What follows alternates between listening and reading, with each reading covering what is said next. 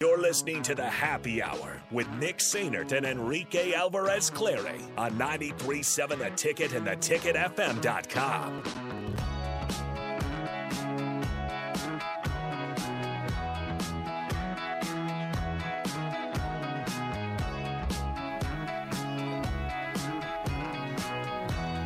Back here on the Happy Hour, 93.7 The Ticket, theticketfm.com.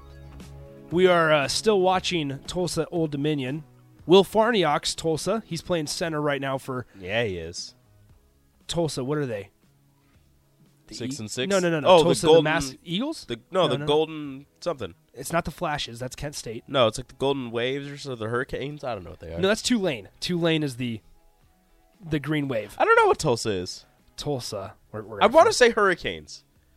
No, why would they have Hurricanes There could be multiple Hurricanes. in Oklahoma? I don't know. Tulsa football. Come on, where's that? Golden Hurricanes, Rico. What'd I say? It was like a color, some Nice type of work. hurricane. Because they have like the flag as like their Yeah, they do. The like storm flag as their logo. Rico, great job. Look, man, I played NCAA. Good point. Yeah. All right, let's get to some of your texts on the text line 402-464-5685. Got about Before that, Oh yeah. I have an absurd stat. Okay, let's hear it. So, Ben Roethlisberger has never lost his first home game after a I've live-action seen this. movie starring Spider-Man is released. Yeah, I did see that. What kind of stat is that? Who keeps track of those stats? 2004, 2007, 2012, 2014, 2017, 2019, possibly 2021? I guess we'll see. What is that? Thank you. That is so dumb. I love it. All right, let's get to some of your texts 402-464-5685. A lot of good ones here. We're talking about Husker basketball and the frustration that comes along with it. Taylor the Electrical Guy says, I think that Alonzo Verge is single-handedly killing this season. The ball sticks to him, and he's playing too much hero ball. Let's oh shoot, I got out of it. Hold on. Oh, sad. We're gonna pull this up. I want to read off the percentages because there could be truth to that, and I don't want to necessarily. There are times. Absolutely. There are times where I believe that maybe he should make a pass to somebody, and let somebody else make a play. But there are also times in games like the Auburn game where nobody was doing anything of note, and he was the only one that could score. Or even trying to do anything. Like somebody else on an earlier text, I'm not going to try to find it right now because there's been a lot of them. But or somebody on an earlier text was like, "There's no cutting. There's no moving without the ball. There's none of that." And they're playing 5 out. They're running a pick, and they're letting Alonzo run to the rim. And sometimes Derek Walker trails him, or is cutting to the rim as well. But other than that, it's that or Alonzo Verge trying to beat your man off the dribble. If somebody crashes in, kick it out. But right now with 3-point shooting, nobody's crashing in. And I wouldn't either. So let me just read off the percentages of what people are shooting from the field, and I'll do 3-point as well, just the starters or a couple of the main guys. Alonzo Verge, 46% from the field. He's shooting 23% from deep. Bryce McGowan's 39% from the field, 21% from deep. We don't need Derek. Derek Walker's shooting 78%, 79, I guess if you round up. Casey, 32 of 90 from the field, 36%, and shooting 32% from deep. Here's the interesting one, C.J. Wilcher. Because this one it feels like you go back or forth in terms of whether he should start or whether he should continue to come off the bench. C.J. Wilcher shooting 40% from the field, 33% from deep. And then Lat Mayan, like we just talked about, 30% from the field, 21% from deep. Just that's the tough part with Alonzo Verge, and I think the reason that it seems like he is trying to play hero ball and all this is because there are no other options. Because think about it. In the Big Ten conference here, if Nebraska tries to get it down to Derek Walker down low, they're not going to find success against 7-foot guys. They just won't. And that's not a sustainable option to keep feeding it down to Derek Walker. So you try this inside-out game, but then the shooting from outside doesn't fall. There's not much out in the inside-out game. And Nick Baugh on the broadcast last night kind of talked about it, and he was like, "You're getting it down to Derek Walker, but D-Walk is just passing it out immediately." Well, there have been times where they attempt to let him go to work, but he'll back his guy down, he'll turn around, and he's just severely undersized, or somebody else will come off their man who they don't respect as a shooter, to double team or even triple team Derek Walker, and he kicks it out, and they're just like, oh, I can take my time getting out here because even if they shoot it now, they're going to miss. So it's hard for a big man like Derek Walker, who, as you said earlier, has really good feet, has really good touch around the rim, to do much of anything around the rim. I will say this. There's not much you can do when you're getting triple really teamed. Impressive. He's really surprised me this year. He's been a very pleasant surprise. Yes. Because if you would ask me last year, he wouldn't be shooting 80% from the field. And Taylor follows it up with this. Taylor says, I will say that our movement off ball is truly terrible. Absolutely right. Unfortunately, it really stinks. I'm trying to pull up the Nebraska women's basketball stats, but the feed's not working. Let me try to see if the book pulls up. Okay, cool. Here we go.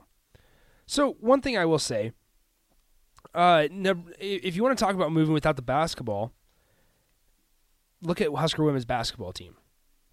Yesterday, Jaz Shelley, probably Nebraska's best offensive threat, just in general. She's able to shoot from the outside. She's a good ball handler. She's able to dribble. It's like their secondary ball handler, yeah. And she had 7 points. She shot 2 of 7 from the field yesterday against Drake. But she helps the teams in other ways. There are ways that yesterday she was moving without the ball like she usually does, but not moving to find shots. She was moving to find other people's shots, if that makes sense, where she's still cutting to draw defenders, because on film in recent games she cuts to get into the lane. I tweeted out a video. It's scroll down on my profile a little bit. You'll find a really good video, a really good clip of her moving without the basketball. It's just constant movement for the women's basketball team. Yesterday, she would still cut. She would run the offense, right? And that very well could be part of the offense that Amy Williams runs, and that's totally fine. But there are ways that you can move without the ball, not looking to score or make a play, but just drawing defenders, because that's what you guys are normally doing. On film, Drake sees Jaz Shelley cut. They got to follow her because she makes plays. Mm-hmm. That opens up Ashley Scoggin. That opens up Isabel Bourne down low. That opens up Bella Cravens from the post. Or from the elbow, excuse me.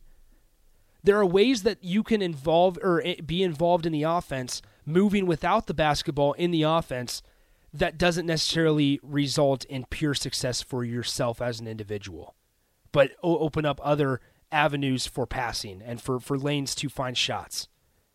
And Nebraska women's basketball, I know their schedule hasn't been the best, but they just beat a 7-2 Drake team, 89-68, and early on in that game, Drake was keeping that close. They were playing strong defense, and eventually Nebraska just continued to stick with what they knew worked, mm-hmm. And eventually they broke Drake down, and they win by 21. They easily could have panicked. Drake was putting on a clinic early on in the game from 3, and then later on in the game, a lot of backdoor cuts, a lot of just beating somebody without the ball, getting to the rim, and just a quick little overhead pass, getting in there, and some easy layups. And Nebraska just kept on. They just kept going, doing what they were doing, hitting shots, playing fantastic defense. That's another thing that Jaz Shelley did is her shot wasn't falling. She's moving, trying to get other people open, and she's playing amazing defense. There are ways that you can involve yourself or be involved in the game and still help your team win when the shot's not falling, right? It's fantastic. I want to read these 2 texts because these are very, very interesting. Taylor, the electrical guy, and Cleveland Mike. Now, I will say, Rico was able to go to the Husker women's game yesterday. I go to pretty much every single one of them. They play Wyoming on Wednesday at noon. Taylor says this: my wife and I went to the women's game on Sunday. Coincidentally, sat right by Rico and his family. The girls are much better coached. They know exactly what to do and when to do it. The men always look lost and confused unless they have a clear path to the basket. Then I'll leave you with this thought. Taylor, why didn't you say hi?